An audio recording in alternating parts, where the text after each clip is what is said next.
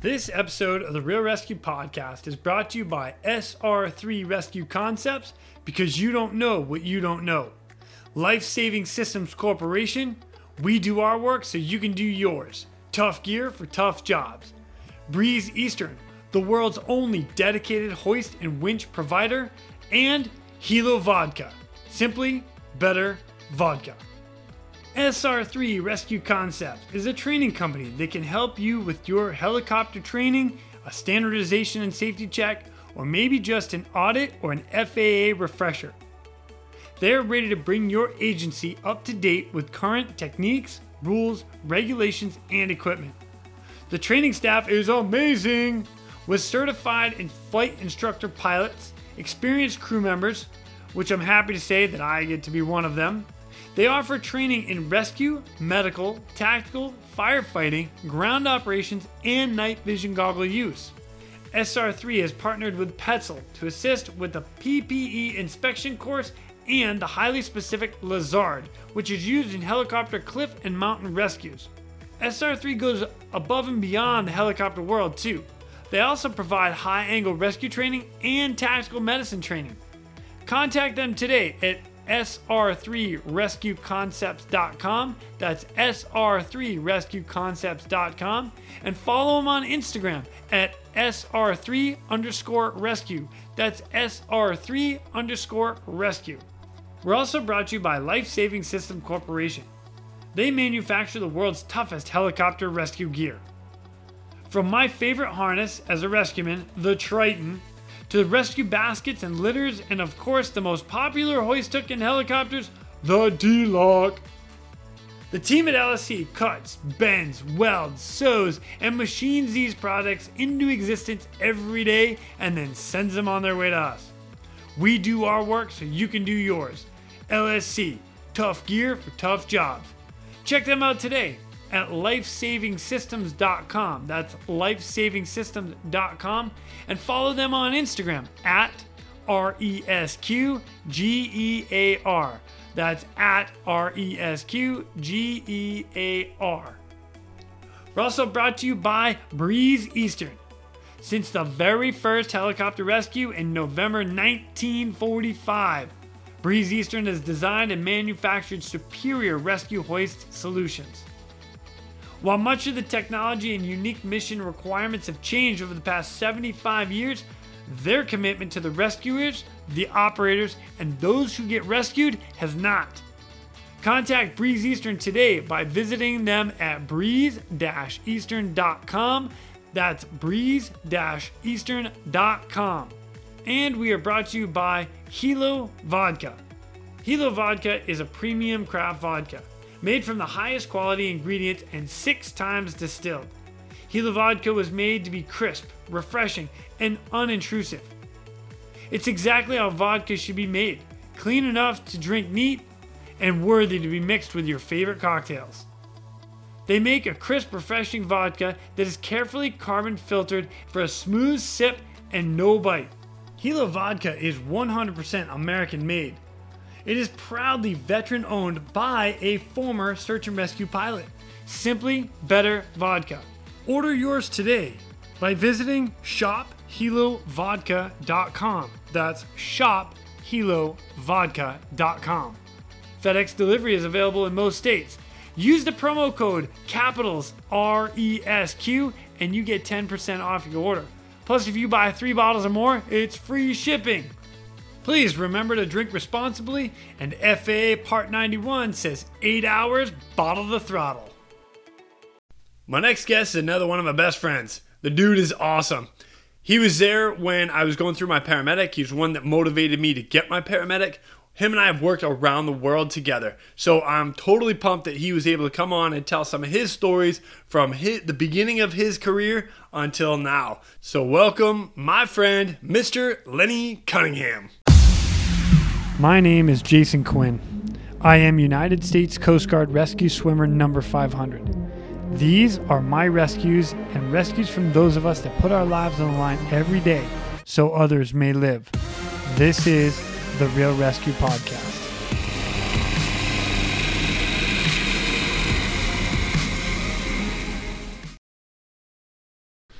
Ladies and gentlemen, welcome to the Real Rescue Podcast. Today I have with me one of my mentors, one of my best friends, Mr. Lenny Cunningham. What's up, dude? It's great to be here, buddy. Dude, I'm psyched you're here. So, dude, we met a long time ago. Actually, it has been. It's been well over 10 years now that you and I have worked together in all different parts of the world and all over the U.S. All over, dude. It's been fantastic. It's been awesome. So, for everybody else out there, do me a favor and give me your little background history and tell everybody who you are. Lenny Cunningham. Been a paramedic firefighter my entire career. As a paramedic, got into air ambulance and search and rescue, and then ran into you guys. Yep. And as a critical care medic, plugged a hole for y'all that needed that type of care in the search and rescue environment. And so we started bridging that gap. That's what I've been doing and working with you ever since. I know. That's awesome. All right, so let me start a little bit like firefighter. Like how long were you a firefighter? I was a firefighter 8-10 years between full-time in the city and volunteering in my local place also, nice. Which was busy. Now, and if I remember correctly, in our stories, you went paramedic after you were a firefighter for a little while? Yeah, so I got my basic and a fireman pretty much at the same time, and then decided to get my paramedic a couple years later, and I worked part-time for our local ambulance company. Where I came up in EMS, fire and EMS is not together. Got it. It's separate. Right on. So one of the stories I remember you telling me was showing up to a house, and they were like, hey, we got a possible shooting and things in the attic. And oh man, it's a great long story.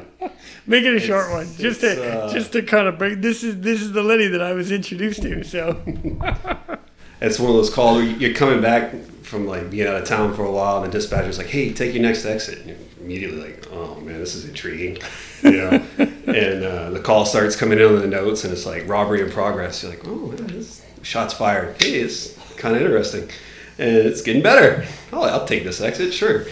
And then so we're staged for a little while, and they finally clear us to go in, and we go around this block, and the house is it's actually a house. It's down this kind of shell road. And to set it up, I mean, there's sheriff's deputies everywhere, and we can't even get down to the house because they got the road taken with all of their vehicles down there.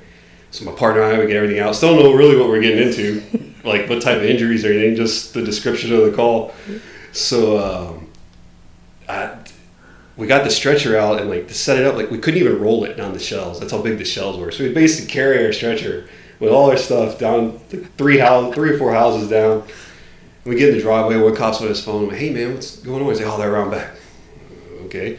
And so it's a small house, and it's off the ground, Louisiana. It's all little 1-foot blocks. And it's around the corner. There's this table broken outside this back window, and it's broken, and there's a cop standing at the doorway going in at these stairs.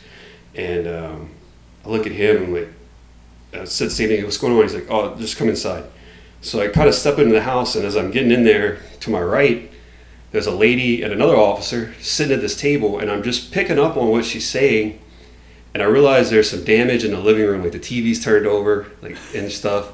And I hear her at the same time, and she's just like, we're just so tired of it. It's all the time. I mean, it's just, we've told them it's ridiculous. We're just absolutely fed up. I mean, I don't know what to tell you anymore. And about that time, I hear commotion down the hallway to my left, where there's an officer looking down that way too. And as the commotion gets louder, like this guy's banging on the wall, and he's like, "I told you, motherfuckers, next time this happened, I was calling the cops." And he's banging on the wall, and he reaches up, he grabs the attic entrance, he pulls the attic down, and he's yelling into the space, the attic. He slams that closed, and I'm like, just totally now, what's going on? And to summarize it up, what had happened is these two, whatever they were smoking, put them on the same wavelength, okay, which is the best part of this whole story. But they come home, and I shit you not, the invisible squirrels and Mexicans have locked them out of their house and are robbing them. Okay? And so as they're trying to break into their own home, the squirrels start firing shots at them. This is how the notes in the 911 end up robbery in progress with shots fired in the cat. Oh my God. So I don't even remember how we convinced them to get in the truck, but we took them to the hospital. And I've told that story over and over ever since. And it never gets old, dude. I love it. I love it every time. Too, so the house is off the ground, right? And the steps are like those formed concrete steps. And there's no skirting, so like you can look under the house, but the steps are by the door, and the dude comes out and he's pissed off still, and he starts yelling under the house at whatever's invisible, and he's trying to move the stairs instead of like just yelling under the house. He's trying to move these giant. Oh, it was great, man.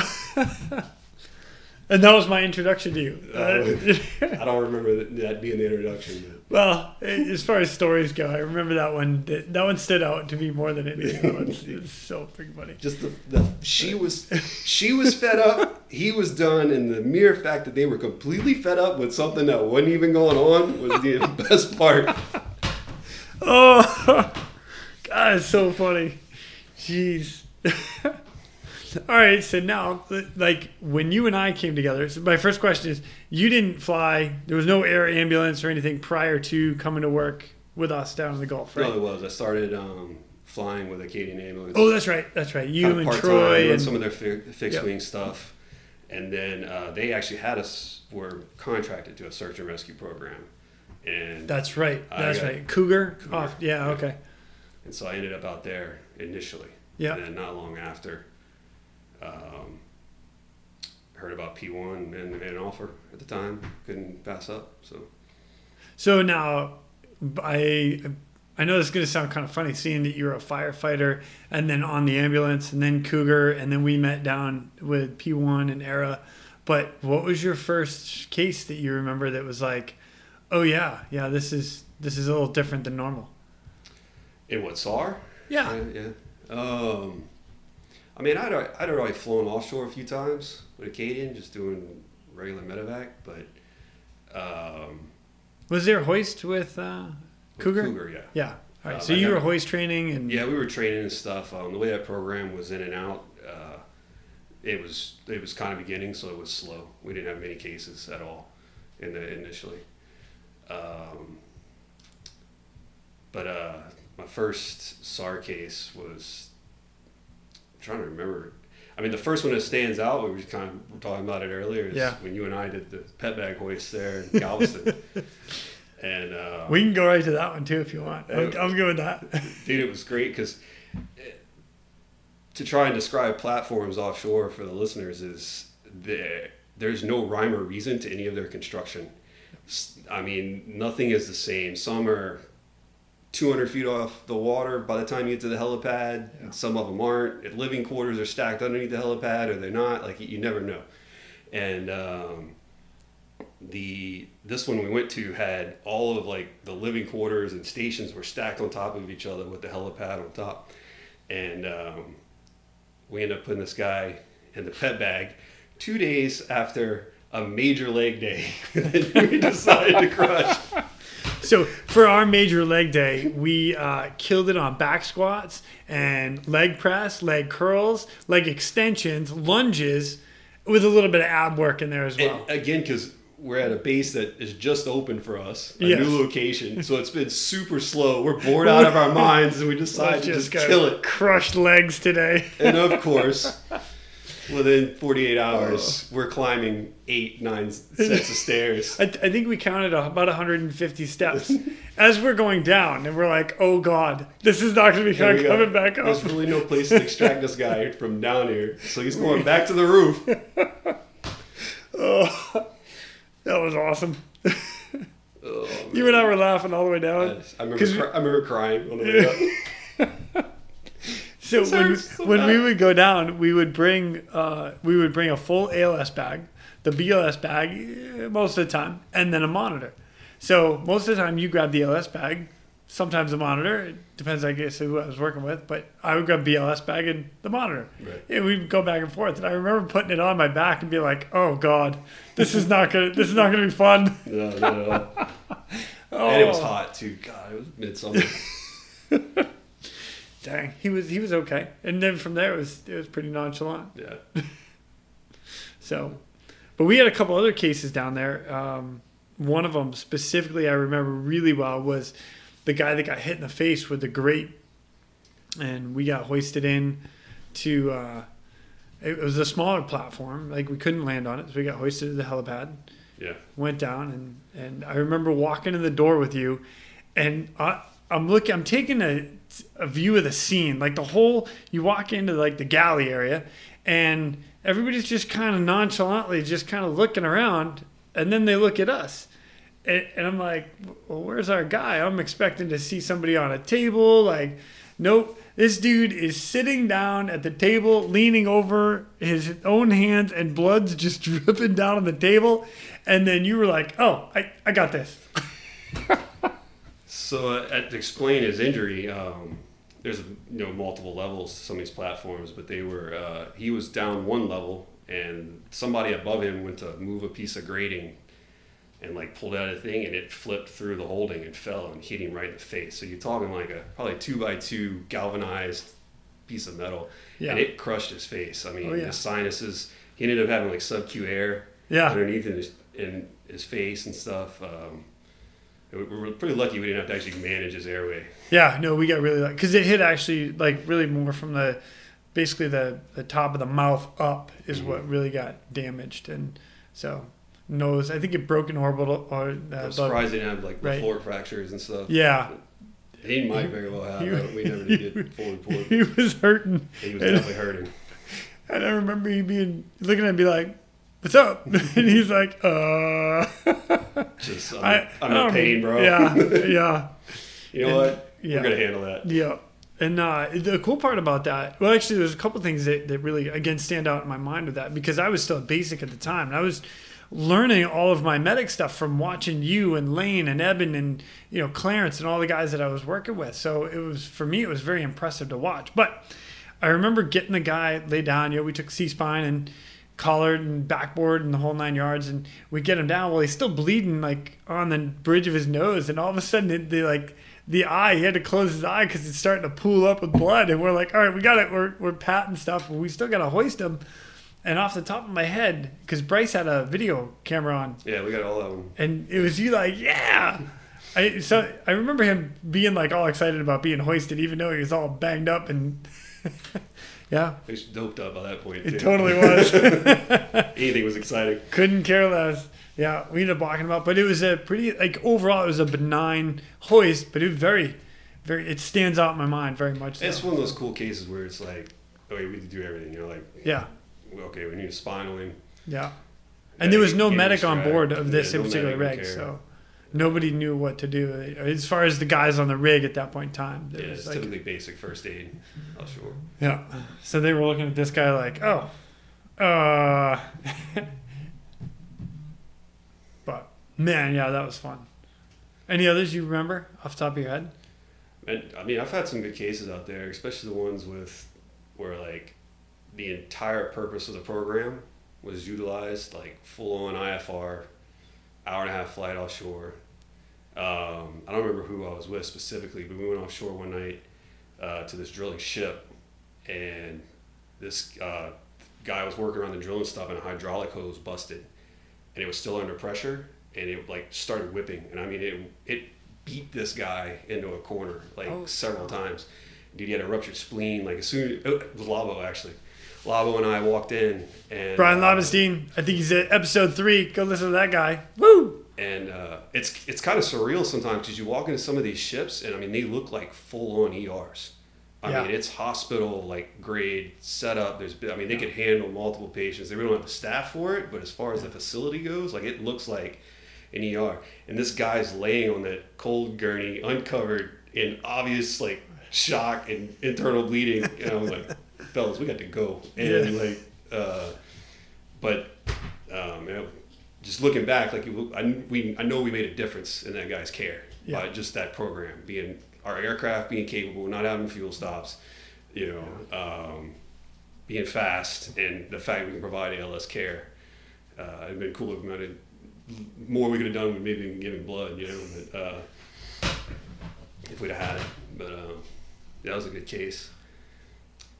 What else have we done out there? Dude, I loved all the cases out there. We had so much fun. Had some fun ones. Kurt and I had one guy get crushed by some drill pipe. That obvious, like not a suspected. Like I walked in and I looked at this guy. Going, I remember coming in. I was opposite Hitchy, you guys. So I came in with that, and you guys were telling me that story. And Kurt's reaction. They Good. had brought this guy in and just put him on the gurney, and like it's obvious his pelvis is crushed. Like not just he might have a broken pelvis. No, ouch, right? And they give him like 5 of morphine. So poor dude's crying. We end up scoop stretchering him off their stretcher and get his pelvis really secure and some pain controlled, and ended up hitting him with like 100 of fentanyl off the bat, right? Yeah. And I remember, because I asked him, I was like, man, you have some pain? He's like, yeah. So like, we landed on this one and we were craning him up with the personnel basket, and we got him situated, and I got everything set right, and Kurt's sitting there, and so what's the pain, man? Just asking. He's like, it's a 10, so I give it to him, and I watched his like eyes kind of roll back, and I'm like, whew, it might have been, man, I didn't completely bolus him, but still, it hit him pretty quick, right? And I was like, hey, I watch his respiratory rate slow, and I was like, dude, is he gonna go down the hill right now? I was like, no, and he kind of started to come back and stabilize a little bit. I'm like, all right, cool, man. And I got his attention back. I'm like, hey, what's the pain? He's like, the pain? It's wonderful. I looked at Kurt and I'm like, bro, I've never gotten wonderful in the pain scale. Okay, we're ready to move. We're ready to go. We can load him up. So, he's good, man. Yeah. So there's actually something else you brought up there that you and I had done quite often, and that's personnel baskets. So I had never really done that. I was up in Alaska and out in Humboldt with my trips out there. The personnel basket was very new to me. Mm-hmm. And that was something that was interesting as we're bringing our patients and you're getting them on this billy pew, the basket or netting, or it's called a billy pew, but and going from like a lower deck, and now you're riding the crane up over the ocean to the flight deck, and the helicopter's shut off, and there's all this stuff that's going on. You're like, wow, this is a trip. It was pretty cool to me. And it's then definitely a austere environment to provide care in. Yeah. Because if something happens like while you're in the billy pew, there's not a lot you're going to be able to do until you get back to the ground or get back to a platform or whatever. Right. So, and we always thought about that going in. It was like, okay, we're going to do everything we can right here, and then we'll just, as soon as we get there, if something happens, we'll move on. So, yeah. That's awesome. Yeah, I mean, other than that, it's just, like I said, I mean, it was always just decent cases, man. Rarely we didn't have like, it's a big relief to not be picking up the my belly hurts or I stubbed my toe type stuff, man. There's usually a medical director involved before we're called. Yep. So like they might be, usually these patients, they require medical attention by the time. And what's even crazier is how busy it can get. Yeah. I mean, I know during the height of us when we were working in the Gulf there, I mean, at any given time offshore, there's like 15, 20,000 people. Yeah. Offshore on platforms. Yep. Just in the Gulf of Mexico. And so it's a number of people don't realize how much operation is going on off there. Yeah, we were rolling quite a bit. Like a lot. And gosh, I remember flying sometimes 2 or 3 times a day. Mm-hmm. And then you'd have your lull. I don't want, like, it wasn't every day, but all of a sudden you get 3 cases in a day and you're like, wow. And it's not like this is just like, oh, let's go down the road 10 minutes and turn around and come back to the hospital. No, this is 2 hours out, full refuel bag of gas, and a 2-hour ride back. Mm-hmm. There's 4 hours on the day. And you're doing that 2 and 3 times. Yeah, so, exhausted. Yeah. Just totally smoked. Or getting launched right off the hospital, like, having Jimmy John's delivered to the pad so we can get it and eat. Thank you, Labo. Hey, we're landing at such and such. Okay. Oh, we'd end up launching out at 2 o'clock in the morning. You end up landing in Galveston. Hey, let's see if the Waffle House or IHOP is open. Let's go get the food. Oh, man. It was awesome. So, All right, so now after you left there, this is where you and I kind of parted ways because you left for another air ambulance company, and I went on to another venture as well before we met up again. Yeah, so started working part-time with Air Evac Life Team. They came and put some helicopters in my hometown, and I started out part-time there while I was still at P1 and went full-time and worked there for 3 years or so. I think so. Sure. You would know better than I would. We stayed. Yeah, thanks for checking in. Yeah. We stayed fairly busy. We did a lot of. I felt good to get back into the critical care stuff, what I'd been doing on the truck before, and transporting just a lot of those patients, vents, IV pumps, cardiac issues, and all of those things. So that was nice to get back into. Our scene flights were in our area where we were, some competition, so it was hit and miss as far as how many we did. But the cool thing about Air Evac was if you had a state license as a medic, you could go work on any helicopter. Oh, nice. In that state. Wow. And Air Evac's got like 130 something aircraft. I mean, they're huge. 130 aircraft in the state of Louisiana? No. Across the nation. Oh, I gotcha. Okay. So like I could go work in Texas, I can go work in Mississippi, Arkansas, wow, to Tennessee. Oh, that's great. Get to work around, and it was cool when fly different areas, do things like that. As far as cases go, had some good ones in and out of there. Go ahead. Man, we had, I don't know what, this one just came to me.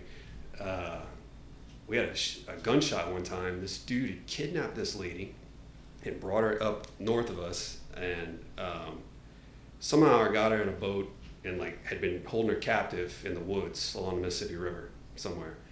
Well, for whatever reason, how this transpired, but she ends up escaping from this guy, and she runs into a yard which happens to be the sheriff's house, but he's not home. His wife's home. So she shows up, she's frantic, all the phone calls start, hey, this strange woman's outside my house. He sends the neighbor over to help take care of things. Well, the kidnapper shows up figures it out, whatever, shows up in his boat, and the neighbor that came over to help, I guess he had brought his rifle, or he got one somewhere, but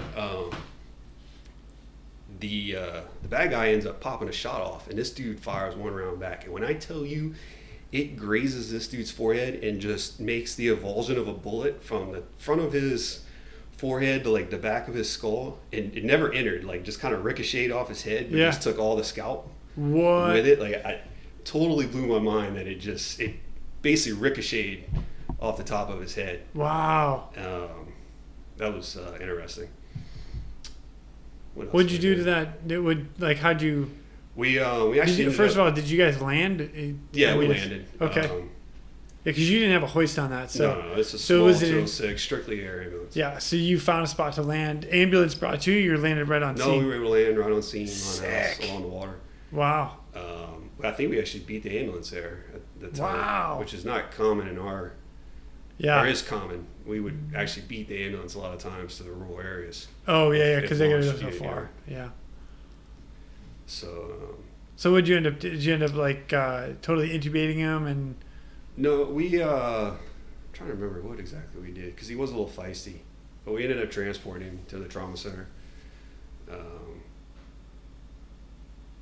believe we had him handcuffed too, something like that. I remember thinking, man, they're not gonna be happy about this when we show up. He needs to go. We gotta take proper care. Yeah. So. Had one of my first true crikes. Yeah. With them, man. So I'd done one before in the hospital on a motorcycle wreck, but this one, and I love setting up these stories, right? How days just turn out crazy. Yeah. So I go work up at another base, and we're just weathered in all day. It's thunderstorms coming and going, so we don't fly in that stuff, man. But the tones go off, they still dispatch us, we look at weather, and we turn it down. Yeah. So we've been doing this starting in the afternoon for sure. We turned out 7 flights already. Wow. So now I'm just sleeping, and some more tones come in, and finally the nurse finally like 4 a.m. in the morning, the nurse is knocking on my door. Hey man, and this base is next to a hospital, a little rural hospital, and it's like, hey, the hospital called. They need some help. And I'm groggy now. I've been up and down all night for absolutely no reason. Should have just stayed in bed the whole time. But just that mid-morning wake up processing, and they said something about an airway or something like that. And I'm still like trying to wake up and process. And so we grab our bag and stuff, and we walk over, and we walk into this ER, man. And we turn the corner, and this guy is on the bed. They got him like semi-Fowler, partially sitting up. Yeah. And dude, his tongue looks like a balloon out of his mouth. What? Just sticking up, like it looked like a small ball, dude. Like a little cabbage ball you play cabbage ball with or something. Wow. And I mean, in full respiratory distress of like just animal instinct to breathe. And I could tell, I was like, man, he's having some kind of reaction. It sounds like, y'all give him an epi? And I know, give him some fucking epi. He probably needs some now. And so I'm still waking up at this point, having walked over there. And I remember I walked around to the head and took a bag off mask, started managing his airway, making sure he's getting full on oxygen and breathing. And my partner, they had actually had a Pertrach, which is a big needle type Craig system, sitting out. They had pulled it out in anticipation of what was going on. And I ended up trying to use the Pertrach, so I find my landmarks. Yep. And remind me again. It's between the. It's that little spot, hard section, soft section, right in the middle. Jam it. And it wouldn't go in, dude. When I tell you, like, I'm 6'2", 220 pounds, and I feel like I'm about to crush this dude's airway. Trying to push this thing in there, like I'm looking at it, I'm like, it's not covered, like I've taken everything off, like it's that's the needle, that's the beveled edge, like this should be cutting into this dude's airway. And I finally just tossed it and took the scalpel, man, made first cut, made a sight cut, put the bougie in, and I remember going, damn, that was easy, and like just smooth. And we got the tube in and started managing his airway. And best part about this was the other crew, the new crew, because we crew change at 5. This was like 4:35 in the morning when this is going on. They're showing up, and they walk in like right after we're done. Dude, I'm just putting the bandages on. They're like, "What the hell?" I'm like, "I know, right? He needs to go to Jackson, which is like 3 hours away by ground, and they're gonna take him. So see y'all later." I did feel a little bad for like about 5 minutes. Yeah. Then, crew change. Yeah, it's all good. I love crew change. And then so that nurse actually that I was working with, him and I had some crazy calls. And matter of fact, after this, what I'm about to tell was our third one. I was like, bro, we cannot work together anymore. Like, we just in the shit all the time. I don't know what it is about us like being paired together. But we show up at this other base, getting in, doing crew change, morning checks. The previous crew, just like an hour or so earlier, had gotten a flight request, and they ended up topping the aircraft off. Well, this base is one that they bring patients to us a lot because it's a rural area. We call them base in the box, not next to a hospital. So we might be between the ambulance and their closest facility, but not proper facility. Yeah. So they would bring a lot of ambulances, patients directly to us, and then we would fly them into definitive care.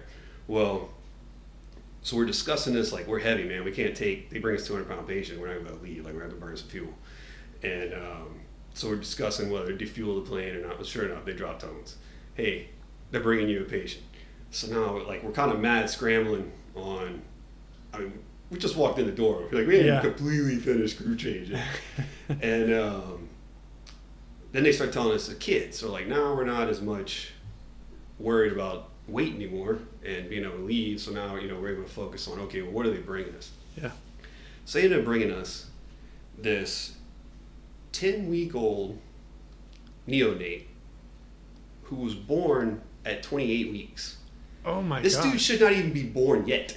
Wow. And he's alive 10 weeks. I mean, teeny-tiny thing, dude. Just, like, I can remember holding him in my hand.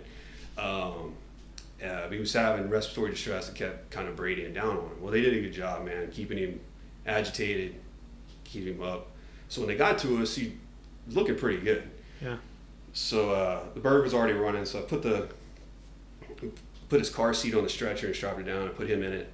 And he's kind of sitting up at this point and not really laying down anymore. And we're discussing where we were going to go. We were trying to take him into the children's hospital, which is 35, 40-minute flight one way, where our closest appropriate care could be about 20 minutes away in another direction.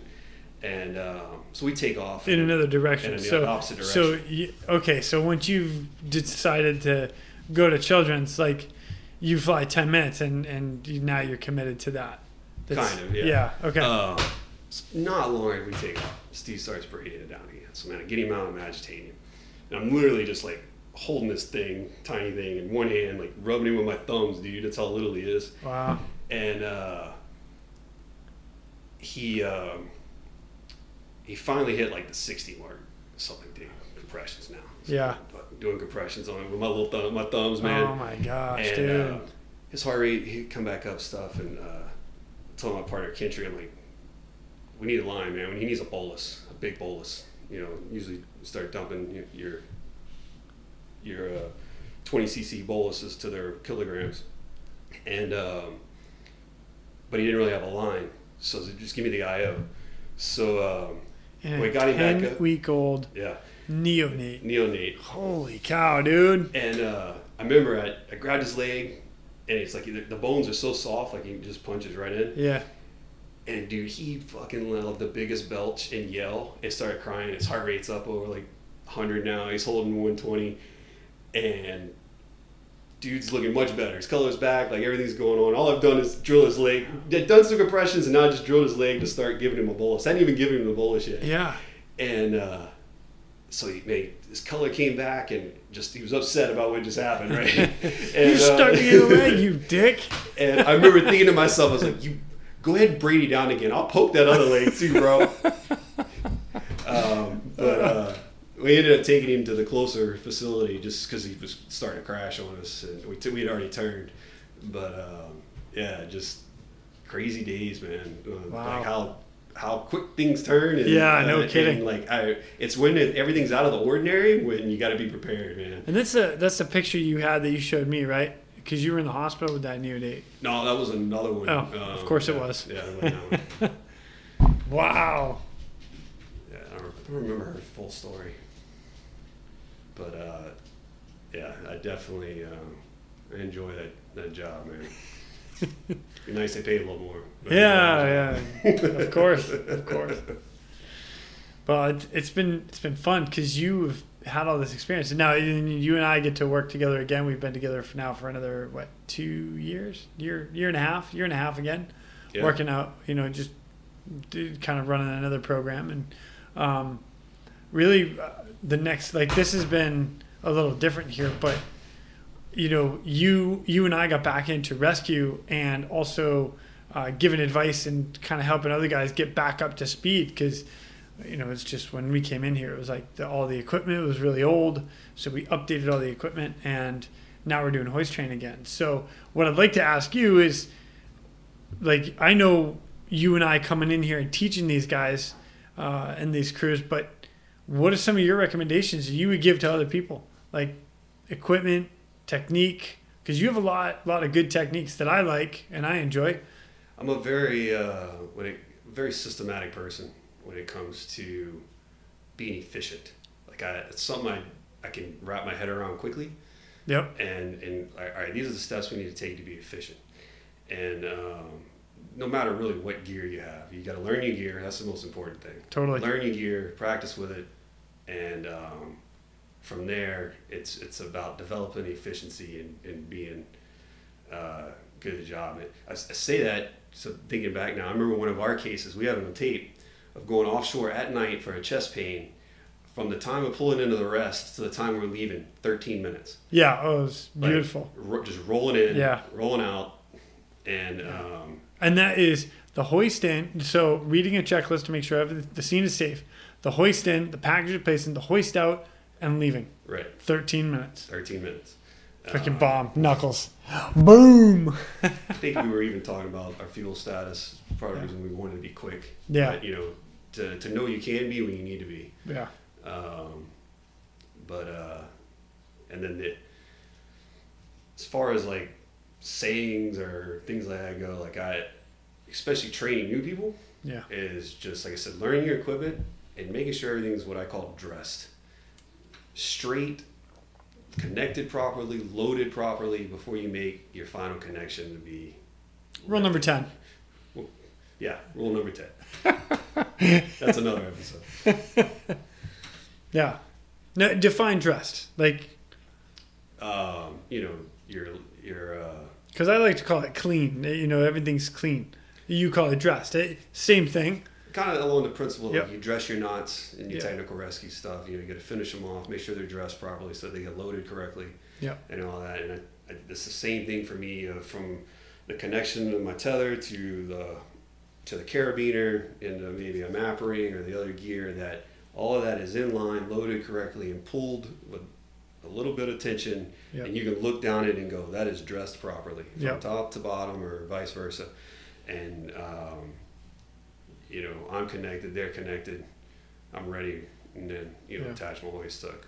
Or even vice versa, as a hoist operator, being able to look down at the RS sit in the chair before he goes out the door and going, he's holding the hook out in front of him Yeah. fairly tight, and you can see his connections, Yeah. that they're dressed properly, following it down to his harness before you pick him up and pull him out the door. I'm totally on board with that. And for guys that do this a long time, do not get complacent. All right, this is a dangerous job of what we do. A lot of us make it look easy, and for the most part, you can be easy, but you have to be on top of your game at all times. And this is the stuff that Lenny and I talk about constantly. Like, and I'm all about slowing down. There's no reason to be fast. I mean, slow is smooth, and smooth is fast. That's right. So, yeah, dress right, dress. Keep all your stuff dressed, just neat. Just make sure it's dressed. So, and we actually deal with a lot of gear here between the Bowman bag, which is, or a pet bag, and CMC makes one, ARS makes one. Basically it's a bag that wraps up a backboard, but you have a lot of straps and you have a lot of connections, lots. And there's connections inside the bag, outside the bag, plus your connections to your hoist. Then if you're adding a tagline, are you adding your I lanyard, Y lanyard, IQI, whatever you're going to connect, just your weak link. Is it to the right? Is it to the front? Is it to the side? Right. Foot, head. What kind of aircraft are you in? Are you going in left side, right side? Like for us, we're flying on the 139. One of our rules of thumb is patient's head is to your left. So if you're doing a double up, and the reason for that is when you get to the aircraft, now you rotate your patient to come inside the aircraft. Your hoist operator is on the right side of the patient. You're on the hoist operator is on the left side of the patient. Rescuer's on the right side of the patient. You're working together to bring them in the aircraft. In a 412 or a Huey, it's opposite because of the way the hoist operator and rescuemen sit. Right. Yeah. So there are things like that people don't know until you start hoisting or you start practicing. And these are the things that you and I have done many times. One of the other ones, as far as training goes, we had a dual hoist on the 139. It was a Goodrich, and it's front and back or forward and aft. Depending on the hoist will depend on how you're coming past the step. So these were little things that you and I had figured out, how to come up between the spawns and where's your gear? Can you have it on your back or do you have it hanging on the other side of the patient? So. Yeah, both of us spent some time in different airframes, but man, we have logged some hours. Yes, we have. And some hoist. Oh my God. Yeah. And the greatest part was, and I actually talked to Chris Galene about this, is that, we've had, and Eugene Reynolds, is we had an opportunity to train. And really for us in the back, it was great because we were allowed to try different maneuvers and methods to see what worked best. And I think that was one of the other good thing about what we had going on down there. It wasn't. We're very fortunate to have allotted training time, 10 hours per pilot set. So for us as a crew, with 20 hours in a 2-week period of flight time. Right. And it was 10 for the day guys and 10 for the night guys. To get training in. Yeah. And I'll say our policies were rigid, but they were not so rigid that we couldn't think outside the box. And I don't want to say try something new, but expand on what we already had.